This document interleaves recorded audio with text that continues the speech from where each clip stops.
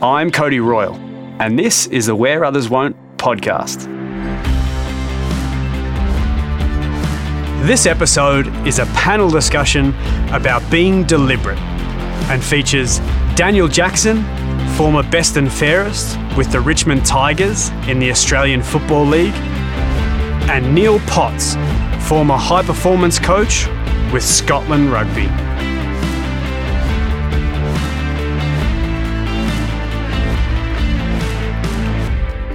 This episode is sponsored by Leaders in Sport, who have a special offer for you later in the show. But for now, enjoy the conversation. Dan Jackson, welcome to the show. Thanks, Coach. Thanks for having me. And Neil Potts, you're there as well. Welcome, mate. Cheers, Cody. How are you doing? I'm doing really well. The Gunners have just beaten Tottenham, so all good vibes here. I start off every show by telling the audience why I've paired you guys together, and for you guys it was an obvious one, not only knowing you both and your ideas and how you think about performance and development and resilience and values. And then also you've got an Edinburgh link there, which I'll let you guys explain. But this show is going to be kind of a precursor to my next book, which is about being deliberate and being intentional in all the activities we do. And I know it's something that you guys are passionate about and have implemented in the teams that you're working in. And kind of that idea of taking control of your own behaviours in order to achieve our goals. And Dan, I'll start with you on that, because I wrote about you and your career in the AFL and the club that you're at, the Richmond Tigers, and the DNA project that you guys underwent when you were there, and you were a large part of that, and really digging into who you were as a football club and what behaviours you wanted to exhibit. And so looking back on that process, can it take us through that process a little bit, and then looking back on it now that you've left the AFL, and how do you consider that whole movement given what's happened subsequently in terms of they've won a premiership since you've left? Yeah, I mean, that was back in 2010 when the current coach, Damien Hardwick, took over, and he sort of walked in and he said, well, we're going to rebuild this place and we're going to start by exactly that. We're going to build it on the right values. We're a family here, yada, yada, yada. I guess, funnily enough, at that time, I probably had the eyes at the back of my head because I'd been a part of Dynasty beforehand, albeit I was very young at the time, that we had the values, we had the mantra, we had the things on the wall. They were mentioned here or there, but I hadn't seen it really mean anything. It certainly hadn't correlated to performance on field or creating anything that I thought was a good culture off it. So I was probably a little bit cynical, but we went through the process in a different way with Dimmer, and he brought in an external guy, and it was a lot more exploring about, okay, yeah, we've come from a club with a great history, and we do want to embrace that, but at the same time, what do we want to carve out? So we went through a different process to what I think it happened the first time around. And we came out with something really simple. It was just around this idea of our jersey, our jumper, as we call it back at home, hadn't changed for 100 plus years that the club had been around. And it represented everything that the club stood for and what we wanted to stand for. So we kind of built our values around this very, very basic, simple concept. Every time you put that thing on and go out to play, or probably referred to as out to battle back then, these are the things that we expect of you. If you go and read Legacy now about the All Blacks, kind of similar concept. When you put that on, it's not a right, it's not a privilege, it's a responsibility. You carry the burden of all this expectation and pressure to make sure that you hand that thing in a better place, whether you played one game or 150 games. And then, without going into too much detail about how that played out sort of week by week, I guess the thing that I found most valuable were just the little small things. So one of our words was awareness. That was one of our values. And it came from the fact that when we were a poor club before the new coach had come in, there was often a little bit of, I guess, isolation. A lot of the younger guys felt isolated. A lot of the older players probably looked after themselves a bit because we were under the pump, and that's just your natural instincts. Yeah. So this core word came out around you need to be aware of what's going on. And so it was something as simple as if your teammate's on the ground, you take the time, doesn't matter how knackered you are, to stop in a game and help pick him up. Because that little bit of, geez, he's struggling, he needs a hand, then it's going to be reciprocated time and time again, and those little things will add up over time. So it wasn't just writing a word on a wall anymore. It was something that we could generally tangibly see, touch and taste. And I think that's where I started to see the difference between writing on a wall versus something that you can actually genuinely believe in your heart. And I think that's what drove the performance change that ended up resulting in sort of where they are now. Yeah, totally.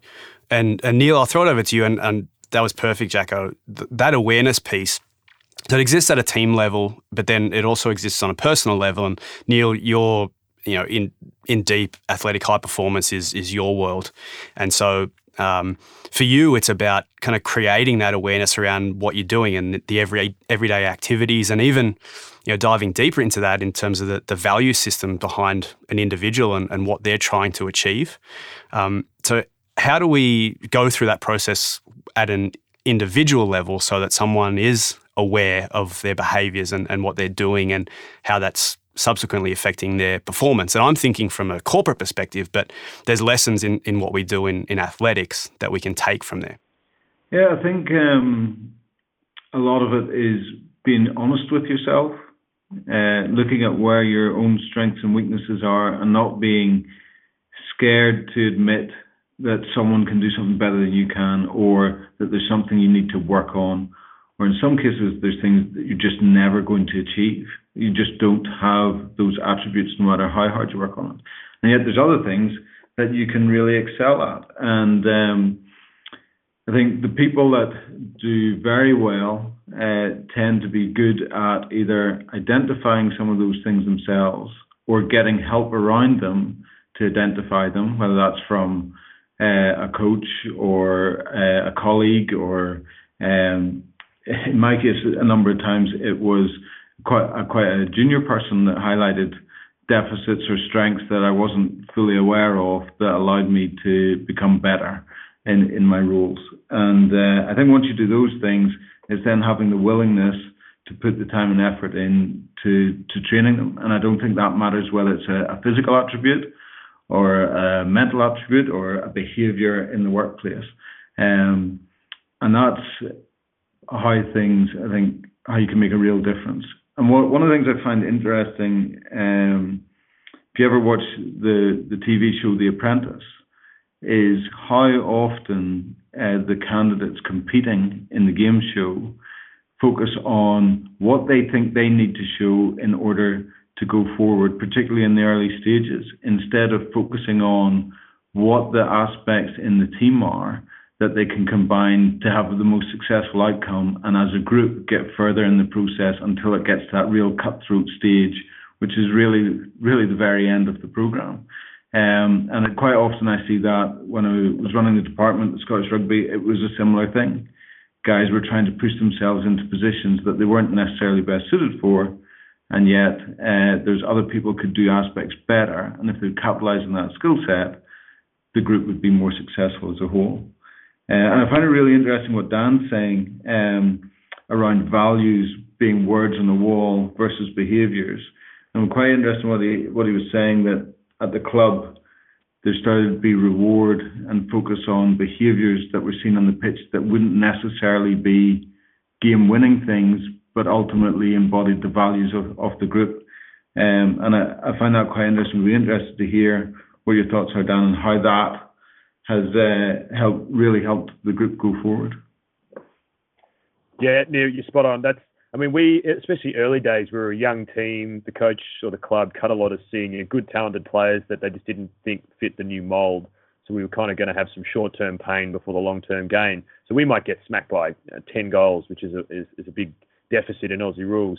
And we would go through the meeting, and the coaches would be very, very calm. Look, you've lost your footing here, or this is a missed kick, but we like what you were trying to do. It was very, very measured when it came to those technical things. But if someone stepped outside of what the values were, so one of the other values was discipline, if there was something that was undisciplined out there, that's when they would lose their cool. And I remember one time we must have just been breaking too many of our values, and we all got dragged down to the boxing ring and put through a horrific boxing session, even though we'd lost by 20 goals. It had nothing to do with that. It was to do with the fact that we'd got on that side, this thing that we'd all signed up for. And I think that's what, again, it really showed that they genuinely believed in it. And I think whether you're a corporate world or an individual person, if you're going to put it down on paper and write it on the wall, that's great. But it is that accountability to the behaviours that make it real. I always talk about, can you see it, touch it, taste it? And you would ask the guys, tell me an example of, during the week, give me an example of someone who's showed awareness this week. And I remember one guy stood up and said, well, I was in hospital last week. You had my Achilles surgery. My family's all from interstate. And I just really appreciated it when the nurses told me I had so many visitors that I wasn't allowed to have any more, because it just showed that you guys were so aware that I was going through a pretty rough time. So something like that, it just gives genuine meaning to the word. And and real value to what it is that you're trying to build. So you're spot on. It was really about that accountability to the behaviour more than anything else. Do you think that, because we've all been involved in those teams where you get those words on the wall, and one I always felt was coaches tended to, particularly at the international level, it talked a lot about pride in the jersey and playing for your country, but it's not necessarily the motivation for everybody.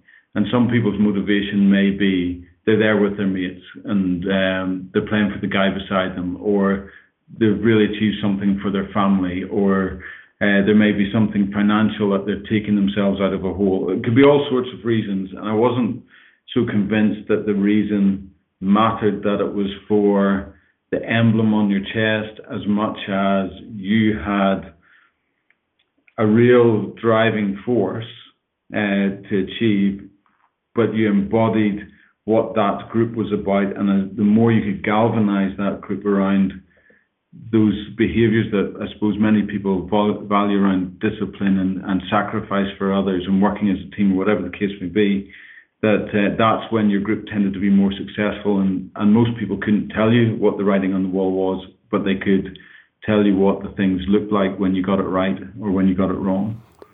Totally. For us at the international level, when we brought together everyone, we went to the International Cup in Australia, we had guys literally from one side of Canada to the other. A lot of them didn't know each other, but we actually got up, and part of our jersey presentation was to identify what it actually meant. So going further than, just pride in the jersey, everyone got up and explained why they had that pride to wear the jersey. And it was really funny because generally what happens, and you would have seen this, the guys that know each other, they sit next to each other on the bus on the way to training on the first couple of days. And then once we'd had that meeting, the whole dynamic changed and everyone was sitting next to different people, because now they had that next level of understanding of, like you said there, Neil, my dad put off surgery to raise the money to send me here. And so everyone had that new level of understanding. It created a new bond. And it's funny, just the opportunity to talk that out, what it actually means, rather than just presuming that 30 guys all want to slap their chest and say, I'm wearing the Maple Leaf on my jersey, and that's going to be enough. I don't think that's enough. I think you need to dig a lot more into that with each individual. This is something I've been trying to tease out lately, and I'm basing a bit of my master's on, is it's more about connection and how do you foster an environment that is fully connected. And if you go, corporate world's a really good one to look at, because the stick doesn't work anymore. You can't threaten anyone. No one will work for you if you're the old school coach or boss. This generation's too sensitive for that. The carrot often doesn't work as much anymore because people are more values driven. They don't necessarily see the dollar signs as a reason to put up with your shit or to do really long hours for work that they don't find meaningful. But what I'm seeing now, whether it's the Richmond Tigers and the way they use the word love and care and compassion publicly about how they feel about each other, the Philadelphia Eagles, the way they just seem to have this great bond out there, and they're being quite philanthropic in outside of their football world. And I think you hear about corporate teams, Google talks about psychological safety. Ultimately, it comes down to connection, because the one thing I think humans will always put themselves on the line for is someone they care for, and all the other stuff, I think, is secondary to that, no matter what. And so, yeah, if you can create, whether it is through a jumper presentation and getting a story from a person that helps someone bond, or whether it's through setting a behaviour that just actually gets the action to happen, ultimately you're all striving for the same thing, which maybe previously was if we felt connected to the Maple Leafs badge. But I think you're right. It's whether it's a generational shift or people are just seeing through it now, not necessarily as effective as just cutting straight through to it. How am I going to get you to love you? And therefore you'll sacrifice anything for the team or for your teammate, which ultimately helps the team. Yeah, so let's dig into that a little bit more as well. So we know we have all the examples racked up on the corporate side, and we can recite the Google stuff and the Facebook stuff, and there's probably too many books about that side now. But what about the personal side? How do we get to that same side so that we are actually matching? You're not matching my salary demands, you're matching my value demands at that point in time. So I'm actually taking a job that's essentially designed around the values that and behaviors that I want to exhibit as a person. How do we as individuals go about that? It's a good question. I was keen actually to hear, Neil, hear from you when you work with an individual on this values kind of stuff, do you tend to get them to say, all right, what do you want to stand for? And then let's build out a picture of what that looks like. Or do you tend to go, what is it that you do stand for? So is it I am strong at this and let's just really focus it? Or is it, this is what I want to go be known for and let's build it out that way? Because I'm undecided either way and I've seen both sides work. But do you have an opinion on which one's best? Not really. When it comes to training people, it's funny. I find that really building that relationship first matters, and much more than I ever gave it credit in probably the first 3 quarters of my career.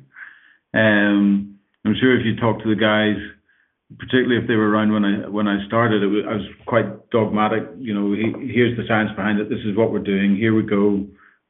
You'll just do it. And part of that was building a system. But as I got further through it and started to appreciate that, you know, people have to want to be involved. They have to want to do it. And that the more you took time to understand them and their point of view and give them options where it was possible and explained where it wasn't. And that was one of the biggest things for me, is just taking time with the people. You got much better results. And that was both if you're working with someone as an athlete and trying to get them as far down the line as possible, at the end of the day, you're there to support their success. So there's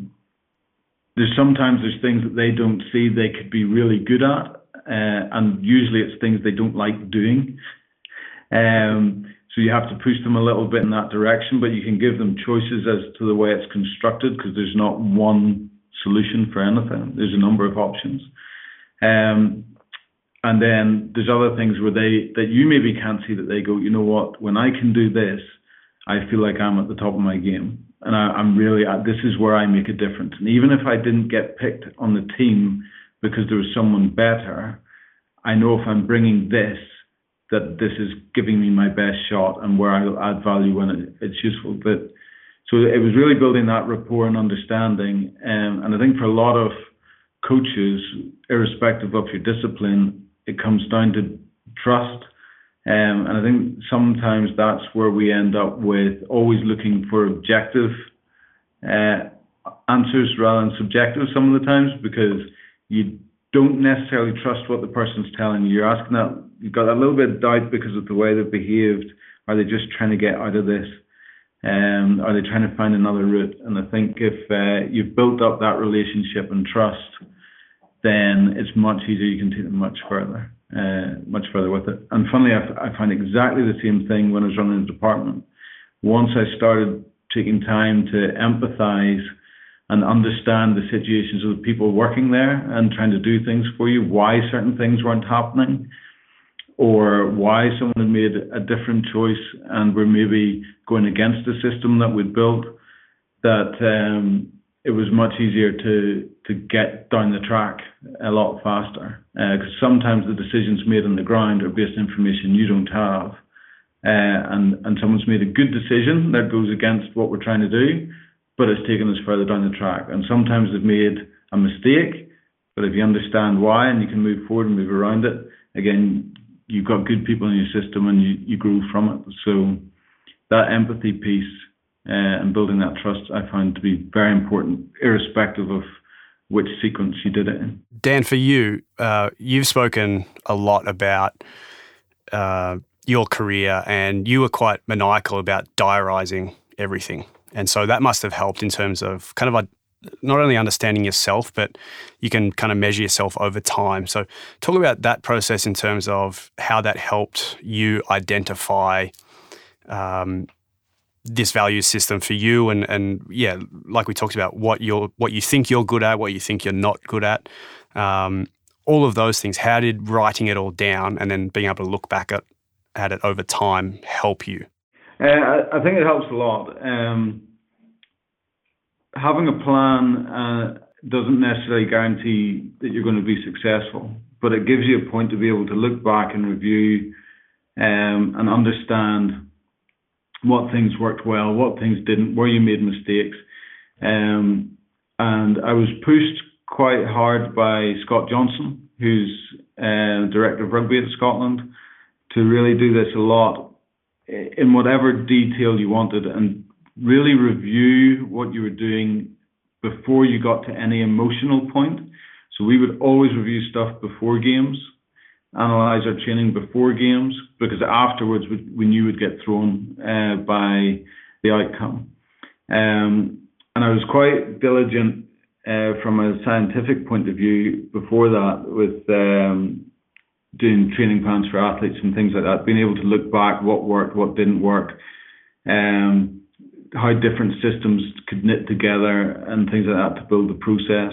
What I found helped me the most was you could see the first principles in action. You could understand the key components that really mattered, and then how much flexibility there is in the system. And that opened up a whole raft of potential solutions to me, which can sometimes be very difficult to explain, but you can see how simple everything really is, and how many options there are to go through it and get outcomes. And really it just helps determine what you must do consistently, and what other things you can work your way through and find solutions depending on the circumstances and the environment you find yourself in. There's always a way to work through it, and effectively take, if you're going from A to B and you're on the motorway and you hit a traffic jam, you can go off on the A or the B roads and still get your way back on track to where you're trying to go. And I find all of that very useful. Yeah, I'll jump in. I guess I completely agree with that, taking sort of the emotion out of it. That was my experience, that I always had the best of intentions. I saw myself as a disciplined, hardworking player, but early days I sort of got called in by one of the development coaches who quite basically called me on it and said, well, you work hard when you want to, but I don't think you're consistent with it. Which we had a bit of argy-bargy back and forth until I sort of saw where he was coming from. And then we sat down, we said, okay, well, let's do an assessment. Basically, I guess it was like a SWOT. What's your strength? For me, it was just my physical conditioning, capacity to outwork people. What's your weakness? Generally, it was my decision-making or executing skills under pressure.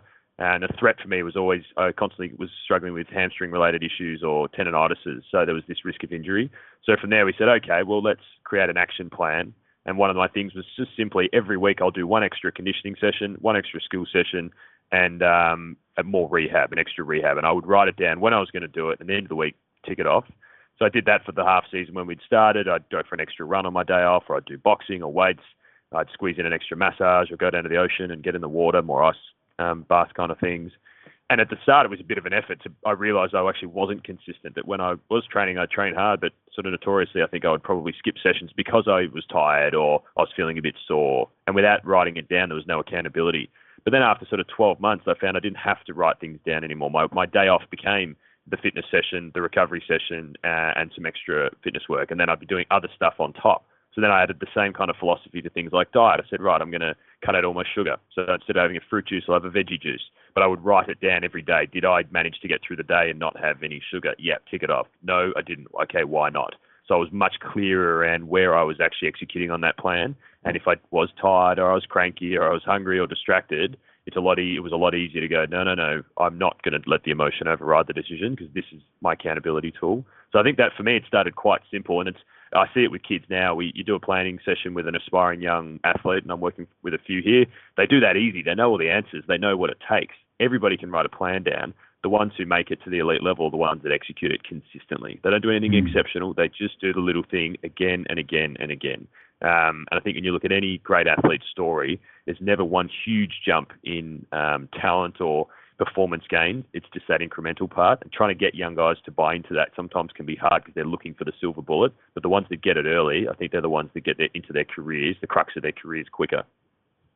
It's one thing that strikes me is what Dan's saying. I mean, how many times do you hear the story about the guy who is world class now, but when they started as a kid, or they were coming through, they were never the one who was always picked, or they had tons of failures, and it was that ability to chip away consistently and do what Dan's talking about, identify where they're struggling and work at it to overcome those barriers that allowed them to keep coming through. And then when the kids who were seen as the prodigy, if you like, hit some major barrier, suddenly they fell off the face of it, and the other one kept going through.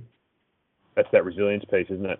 How do you teach resilience? Like I do work in schools at the moment on exactly that, and you talk to teachers, you talk to in primary school, secondary school, collegiate level in the US, you talk to academies, and they just keep saying the same thing. The kids now just aren't as resilient as before, and the finger constantly gets pointed back to parents. If you go back to primary school and you want to talk to grade 5s and 6s around sort of why or why not they're resilient, and they're the ones that probably in most, I guess, access, or the parents having the most influence, we're not letting kids fail anymore. We're not letting them fall over or fall out of the tree and realize that it's not that bad. We're not letting them get dropped from the team without kicking up a big stink and calling up the coach. Yeah. And if you don't have those experiences, you will not build adversity, because you can't fake it. It only comes through, I've survived this before, so I can survive it again. But I mean, it's a hard thing to say. I haven't got kids. I imagine it's quite hard to see your kids get hurt, or mentally or physically, and to let them take risks. But when you're coaching athletes as well, I think it's always we're told we need to buoy their self-esteem. We need to make them feel good, because that's how it works these days. That's what the psychs are telling us, which I think is all true. But at the same time, you've got to let them go out there and fail, or they won't make it through the crucibles that every athlete, no athlete has a clear career path. Everyone eventually gets to a hurdle. And like you said, Neil, the ones that are able to keep chipping away at that moment are the ones that break through. And the others, we don't read about them, because no one writes a book about them. Well, I find it so interesting, all that stuff. And I think it comes back to what we were talking about earlier. I think you're absolutely right. You have to feel, if you're going to succeed, I can't think of anyone in any industry that's at a high end that I've listened to or spoken to that has said anything different. That, it's pushing through, whether it's in business, in the military, in sport, those failures and pushing yourself to that point. And then when you come to the toughness of competition, if you like, and when it's really getting tough, truly tough, that actually you've been there before, or you've done worse, or you've suffered something similar, and you now have figured out a way to get past it, and that's how you keep going. And I wonder, while it is important, I think it's very important to let people feel. There's, of course, that adage, win or learn, and it's only from your failures that you really learn. But then how much people are willing to spend time with the kid that has struggled or failed and say, okay, come on, this hasn't gone right. Let's figure out how it's gone well, how it's gone badly, and let's see what we need to do to get better. And I've seen that, again, it's one of my big frustrations that I've witnessed in my career, if you like, being a coach on the sidelines, when I see relatively little time put into the second string or even third string players who are in the team. There's a lot of focus with the pressures of week in, week out competition of get the first string guys ready to play.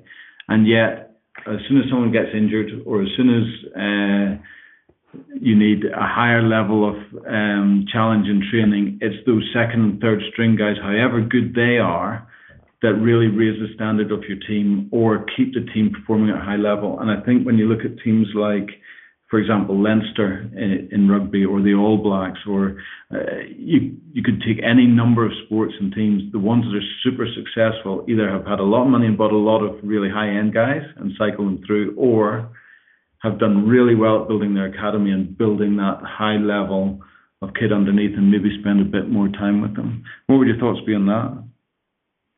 Yeah, I completely agree. It's a depth game, isn't it? It's interesting living in Europe now and seeing, I'm glad you prefaced that you can basically buy the team, but it's not sustainable. You always see there's a big drop-off once the money stops flowing, or even sometimes when the money doesn't stop flowing. I mean, Barcelona has lots of money, but La Masia or whatever, the academy, clearly just ingrains in these kids what it takes to play for Barcelona. And in Australia, I remember our CEO, Brendan Gale, said to me once, he said, Jacko, what is it that AFL teams compete on? I was looking a bit stunned, and he went through, he said, well, it's not money because we all have to work to a strict salary cap. It's not even talent because we all access to the same draft and trade, and it's quite well restricted. He said that the only thing we can compete on is our culture, because what the talent that we have is effectively as equal as everyone else's. The amount we pay them is the same. So how do we optimize the talent that they do have? And again, that, like you're saying, it's not just the top few guys. They're going to play well. It's when you have that pressure, and our coaches talk about it all the time, the guy below who's just kicking the door down to get his opportunity. That's what makes a great team over a long period of time, because you're always going to have, as a team, the setbacks of injuries and stuff like that. But I think it also just drives internal competition, which, again, I don't think you get a great team without that there. So, no, I completely agree. If you don't have depth, you're not getting anywhere, and you just can't shortcut that other than focusing on everyone individually. Even if you've got a list of 40 in AFL, that just means you have to have 40 strong relationships, because if you only concentrate on the top 10 or 15, you're eventually, I think, going to get caught out. Well, there's a really good example. I wrote about Stoke City in the book, and funnily enough, after I did that, I put the Moz on them and they got relegated. But what was really interesting was Peter Coates, the chairman, came out and wrote a letter to the fans afterwards talking about these two things put together, where he essentially admitted to the fan base that they had fallen out with their culture and their direction, in that what they had been very good at doing over a period of time was acquiring players that had played really well at other clubs that were maybe too old. Maybe they got to 28 or 29 and their athletic prime had passed them. Stoke would go and grab them. They put them in this environment where they could still succeed into their 30s, and they'd done that quite well, and it was a difficult place to play and all these different things. And then they panicked and they started splashing the cash, which was never their thing. And they outlaid huge sums of money for the wrong players. They stuck with Mark Hughes as a coach, maybe a little bit too long.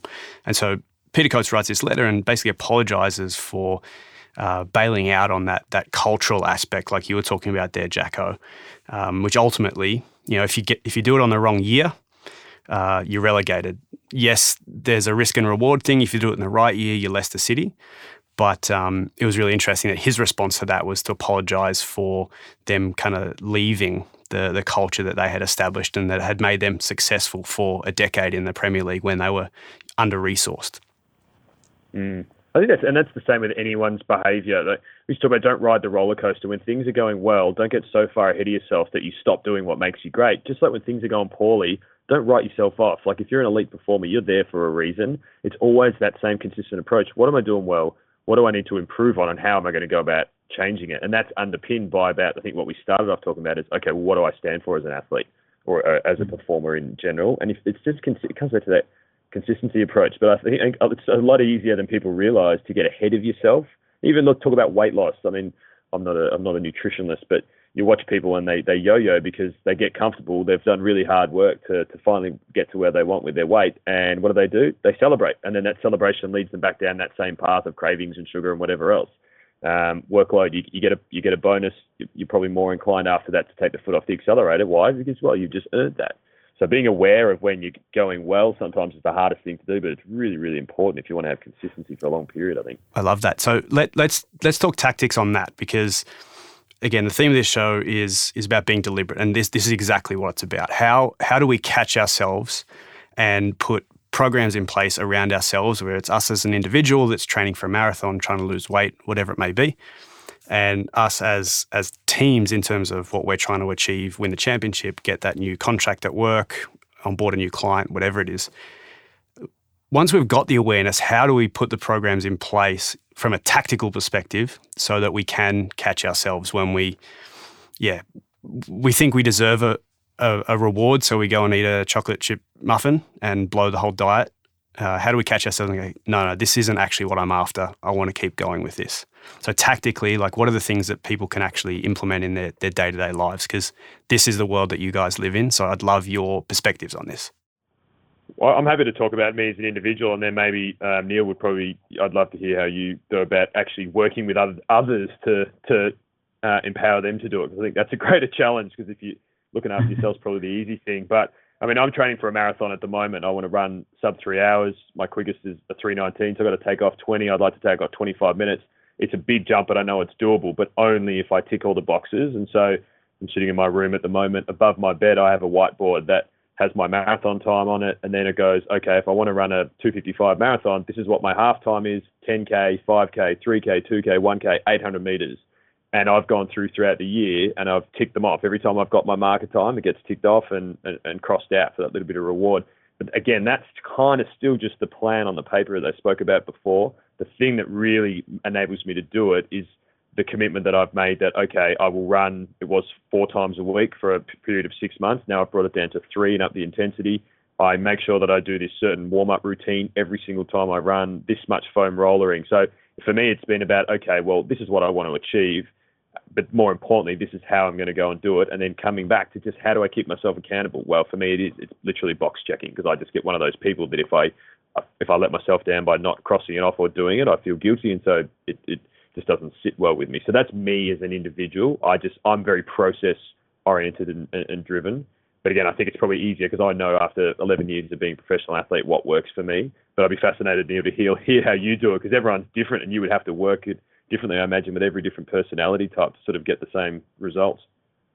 I think the fundamental thing is the next smallest step. So what's usually the most difficult for people is getting started. And after that, it's the fear of how hard it's going to be. And if you can get them over those hurdles, I've yet to find someone who, even if they hated what they were doing from a physical perspective, because surprisingly, you guys don't know this, not every athlete enjoys the physical aspects of being an athlete or the training that goes with it. So they usually fell in love with it for the camaraderie or the competition, and then everything else is now a burden. So, but I've yet to find one that once they start making progress or see the benefits, that they don't want more. And I think a lot of the time that comes from just the next sensible step, the next smallest step, the next easiest thing to pick off, and you're always moving forward. Certainly from a physical perspective, I think one of the big mistakes people make is, right, you got to go hard at it, you got to bust yourself, you got to leave everything lying out there, and you don't. It's surprising how relatively easy a lot of the training you need to do to actually continually make progress and take those next steps. And of course, there'll be days that you are really pushing yourself and your limits. But that's maybe once a month or once every 6 weeks to find out where you're at. And other than that, everything else is around 75, 80%, just building your way through it. So I think that's a big part of it. And once people start making those gains, it's a lot easier. How you then go about it is picking things you enjoy. So there's usually several ways you can make progress. There's 7 different methodologies you could apply. And there's not necessarily one best one. There's a few that will work better for you in your circumstances than others. But there's no question that if you can commit to it and do it consistently, get those little periods where you really challenge yourself to take another step, like we've talked about already, then that's how you're going to be successful over a longer period of time. So finding the ones that you enjoy or like a little bit better, and I find that works well when you've got athletes, and there's several ways of doing things. I've given up spending 3 or 4 days tearing my hair out trying to find the optimum and just starting to go, you know what, there's 3 ways I can do this. There's the 3 ways. Guys, you pick which one you like to do most. And then you get much better investment in it, and they just keep moving forward. It's incredible how often that consistency message comes up and has even within this podcast. We could be talking about something completely disparate, but that consistency, the day-by-day effort is what it keeps coming back to. And there's an anecdote that I always bring up in this situation when I'm explaining it, either in a corporate setting, in a speech, or even to my team, is this story of Jerry Seinfeld, where he would have the calendar up and he was forcing himself to write jokes every day. They could be the worst joke in the world. It could work or not work. But what he wanted to see was the continuation of the crosses, the big red X's on his calendar. And so breaking them became the behavior that he didn't want, because he didn't want to have to start again. And I think when you can get into that mindset, it's actually really powerful. And like we talked about there with you, Neil, once you start to see the gains, that becomes kind of the addiction. You're like, well, I can't break it, and it's the keep going, and you don't want that feeling of starting again, because as we just talked about, starting is one of the hardest parts. But that consistency, whether it could be everything, and this is why I think it's an interesting topic to look at in a book, is even at a cultural level, that we don't want to have to start this again. And so we want to keep churning on the behaviors that we've agreed upon will get us to our goals, because we want to avoid having to go back to the start and start training for a marathon again, because that's super painful, as you know, Jacko. Yeah. Well, mate, one thing that I keep pushing, I think if I was writing a book on being deliberate, the number one, the first chapter, the last chapter, and every chapter in between would be about routine. Like, humans are such, we're addicted to routine. It's how our brain is wired. We get rewarded. You're a smoker. It's the routine of getting the nicotine. Okay, it's the chemical fix that you're getting. But generally, something occurs. You have a cigarette. You get that hit. You go around. Some people wake up in the morning. They have to have their coffee. Some people wake up in the morning. They check their phone. Other people wake up in the morning and they meditate. Then they plan their day. Why do people sit in the same seats when they go into a team lecture?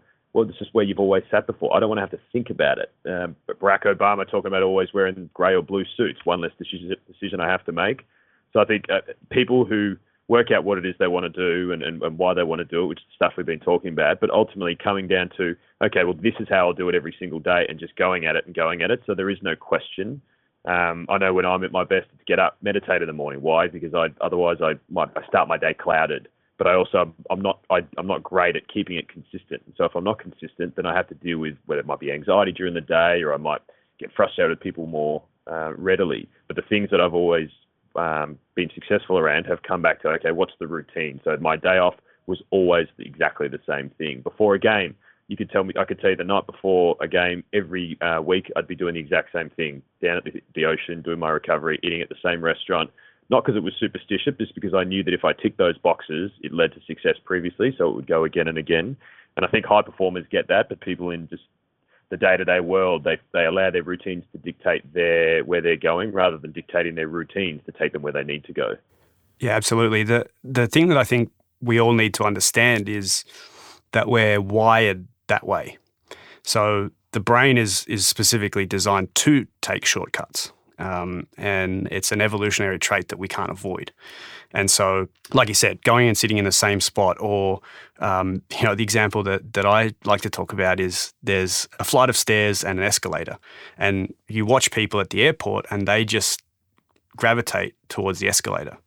And yes, it's an easier option, but talking of like being deliberate and being intentional about things, if you're on a health kick, you actually divert yourself towards the stairs and go, you know what, that extra flight of stairs, like your extra training session, Jacko, that you undertook, that's a small thing that I can do.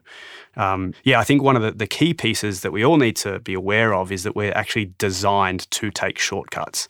And so you have to catch yourself in the act of taking those shortcuts to really make it work. Yeah, I think the awareness is important, and equally, sometimes those shortcuts can add a lot of value as well. You can also get caught in being so dogmatic about the way you've done things that you just keep going the same way. How often do you see that within sport or organizations as well, where they just keep doing something and someone else comes in and asks the question and say, well, this is our approach, this is the way we do things. And you're going, well, hold on, if you took out those 5 steps and did it this way instead, you might be able to shortcut things and get further ahead. And I think there's a difference between shortcuts that are detracting from your goal and shortcuts that are actually going to add value and get you there faster and make you more competitive, or a leaner approach, whatever the case may be. Yeah, I think that's absolutely spot on, because we've had this chat before, Codes, around teams or coaches need to make sure that they're innovating, because innovation is what enables you to stay ahead of the pack. But also coaches who change things too much confuse their players and they don't know what you stand for. So a great team, you know exactly how they're going to play, and they do it so well that no one else can beat them at it. That's what their strength is. But if they continue just to do that forever, eventually they get overtaken. So that finding that balance between changing behaviours but being consistent with behaviours, I think, is a really hard one. I really like your just basic example there, Neil, of maybe it's someone from the outside, but maybe it's even yourself. Ask yourself three, if you can't answer the question why, within 3 whys. So why do I do it? Oh, this is why. Yeah, but why do you do it? If you're talking yourself into a dead end and the answer ends up being, well, that's just what we've always done, I think that's when you probably need to be reviewing that behaviour. Yeah, I'd agree with that. Yeah, the great example there is, and I'm cautious of always talking about these guys, but the Patriots are the one that have this down to a T, where there was a couple of years there where they would essentially tell you what they were going to do and they would out-execute you anyway. And, you know, you look at their history through the kind of Belichick years and how they've built particularly their offense has been quite deliberately different. And it got to a point where it was different week to week. And it was just through kind of all these things that we've been talking about layered on top of each other over and over and over again. And when they did change it, it wasn't confusing because it was changed within a framework that was consistent. And, you know, the catchphrase that you hear regularly is do your job. And so if this is my job, block left on this one, block right on that one. It's very simple. And so they've kind of mastered that art of changing things but keeping their players at a high-performing level. But yeah, you're right. It is a bit of a knife's edge sometimes. But Neil, one of the things that you and I have talked about, and I love this story about you guys completely reformatted your training and how you trained to allow your coaches to spend more time with the players. And you shot up the rankings in the rugby world. So I'd love if you could share that story quickly with everyone listening. Sure. It's funny that one came up the last few weeks in Germany as well over dinner, and 2 people were talking about it, not realising that it was us in the room, so I ended up having to tell it again. Yeah, so this is going back a few years now when I was at Edinburgh with Andy Robinson, and Andy had come into the team tail end of October in his first year. So the season starts in September. We're already 6 or 7 games in it, not doing too well. He'd identified what we needed to improve, largely defence, really worked on it. And it goes back to that message about being consistent. And the team did pretty well. So we'd started, I think, 9th or 10th, finished 9th or 10th the previous season. By the end of that first season, we were up to 4th with no real changes in personnel. And then the second year, we were looking at how do we make more of a difference, have more of an impact, or do things differently. And Edinburgh was relatively light on budget compared to the big competitors. We hadn't changed much personnel, and staffing-wise, there was head coach, assistant coach, 2 S&Cs, and 2 physios. That was it for a team of 40-odd players. So it was pretty light compared to today's standards. But we sat and thought about it and asked the question, well, if you're going to get ahead, what can you do that other people aren't doing? And one of the things we thought about was we're not struggled because the players don't have enough time. It's because of the way the coaches spend their time. And looking at the training session, having come from more an individual sport background, I couldn't understand why everybody was out on the pitch for all of the same sessions. And we talked about it quite a bit and came to the conclusion that we were just doing what everybody was doing in terms of training structure. This was what you always did in rugby in terms of our weekly training structure. And when I asked Andy about it, he recognised that he really only had the players as 15 against 15 on the pitch for 3 15 to 20 minute slots a week, and everything else was small units or skills work or whatever the case may be. So from that, what we did was we identified the 30-minute windows each day where the whole team had to be together for training, and then everything else was flexible. And when I say flexible, I don't mean you could come and do whatever you wanted.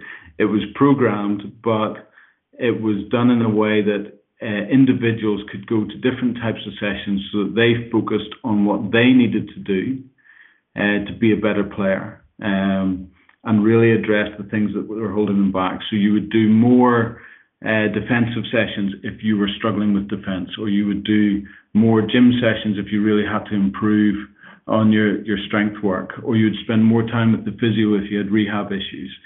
But the part of the idea was to get away from people doing extras as well. Why do you need to spend extra time above and beyond what everyone else is doing, where you're just getting tired and then you struggle to maintain that over a period of time, when we could shift the balances in your week?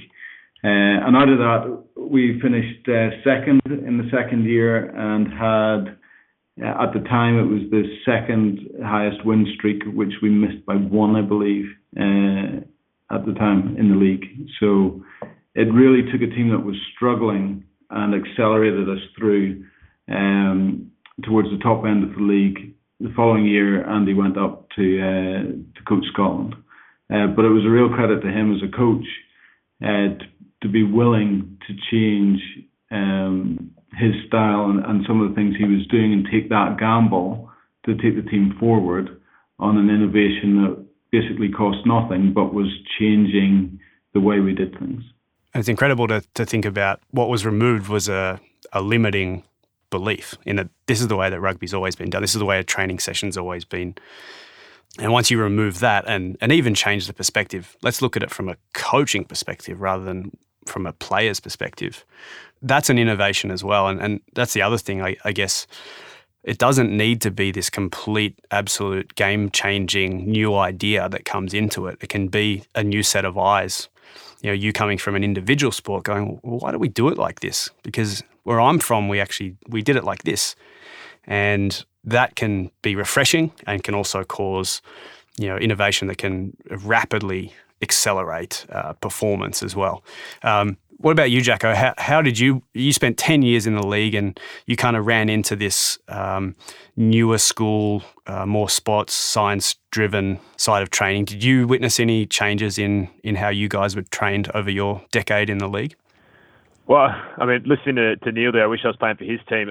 Just because the thing I love as a player about that is that, okay, coaches do need to coach. That's their job. Strength and conditioning guys, they've got an expertise. But I had an experience where it just became too controlled. I've been playing for 10 or 11 years and I'm being treated the same as a guy who's been in the system 1 or 2 years, which over time it does become stale, but also you're completely different. It's exactly what Neil said. Like, why are you all doing the same thing? I don't need to train as much as a 28-year-old. Or I can't train as much as I could when I was 18, so let's not expect it. And it wasn't as clear-cut as that, but allowing an athlete to have autonomy or creating the ability to have some autonomy within a system, I think is the best way to have a system, because 44 athletes are not going to be exactly the same. So you can't just go, this is our high-performance program. That it's basically, these are our high-performance programs that tie into the overriding philosophy of a program. So that was...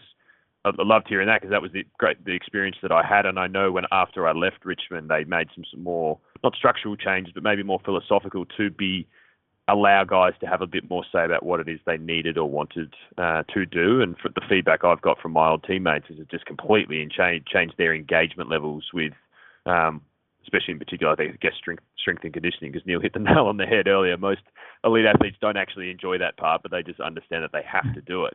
But if you look at all the motivational stuff, you look at Dichi and why we do what we do, I think one of the 3 core things, one of them is autonomy, competency, and relatedness.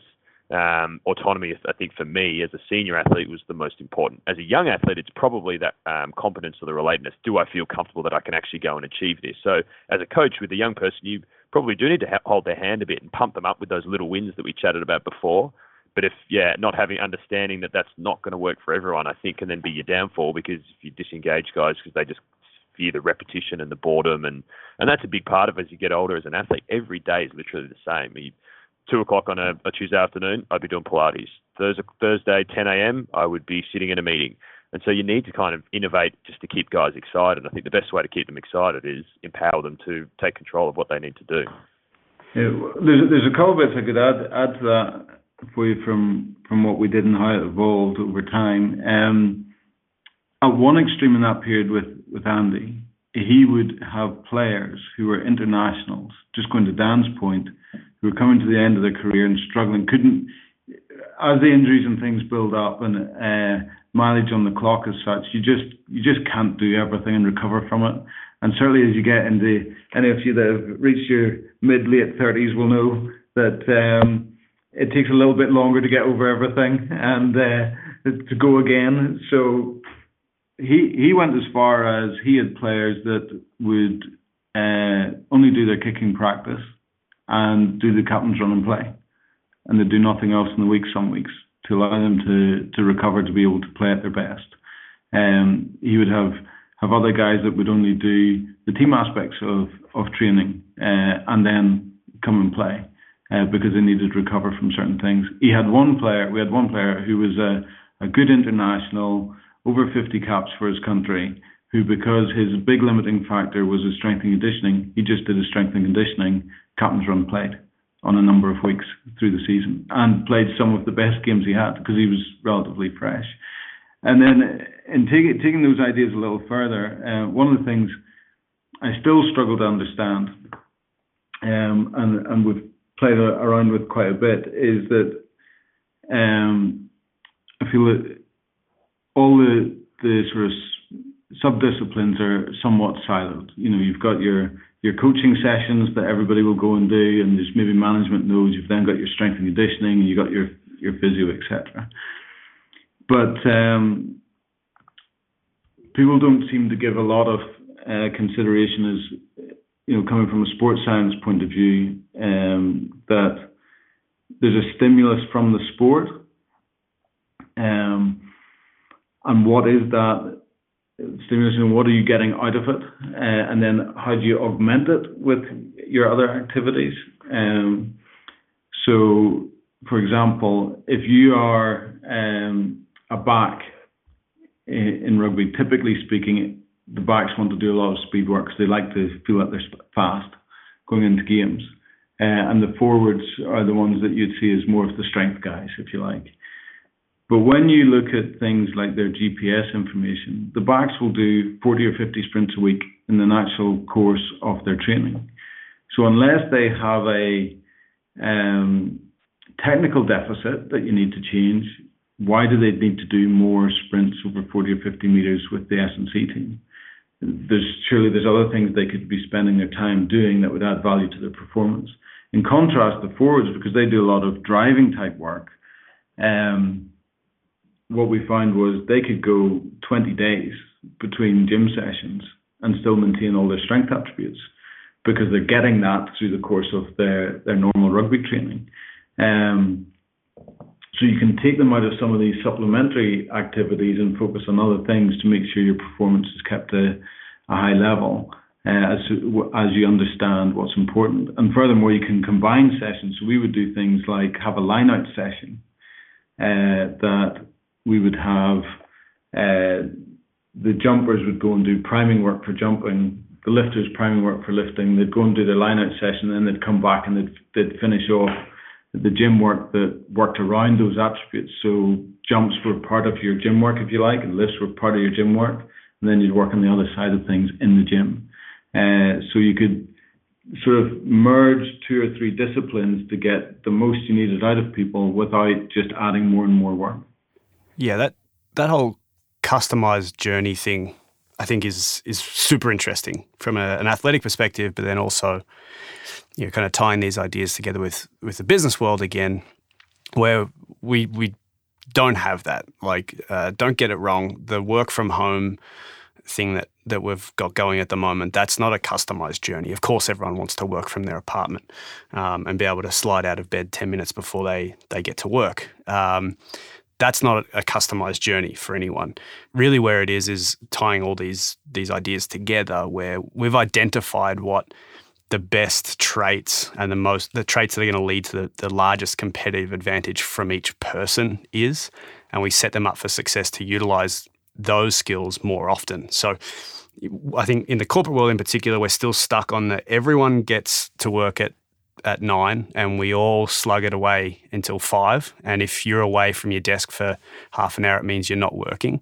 That's not a customized journey at all. And it's not setting certain people up for success. It's just ticking a box. And I love all of these ideas. And I think in terms of putting our teams together on an individual level, I'd like to see us move closer towards this customized journey. And there are ways to do it that still subscribe to the culture and the values and making money and the things that we need to do.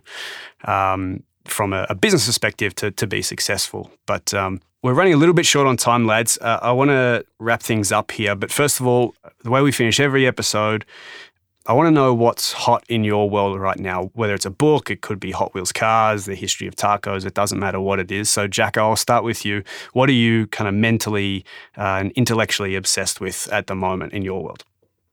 Mate, I've just signed up to go do Everest Base Camp with my best mate over just after New Year's, which I know is going to be very, very cold. But when I did Kilimanjaro, the altitude nearly killed me. So I'm obsessed with how the hell I'm going to condition myself in London and Edinburgh to make sure I don't suffer through that again, because that was a horrible experience. So if anyone has any ideas, I am all open because I'm a desperate man. The weeks are ticking by.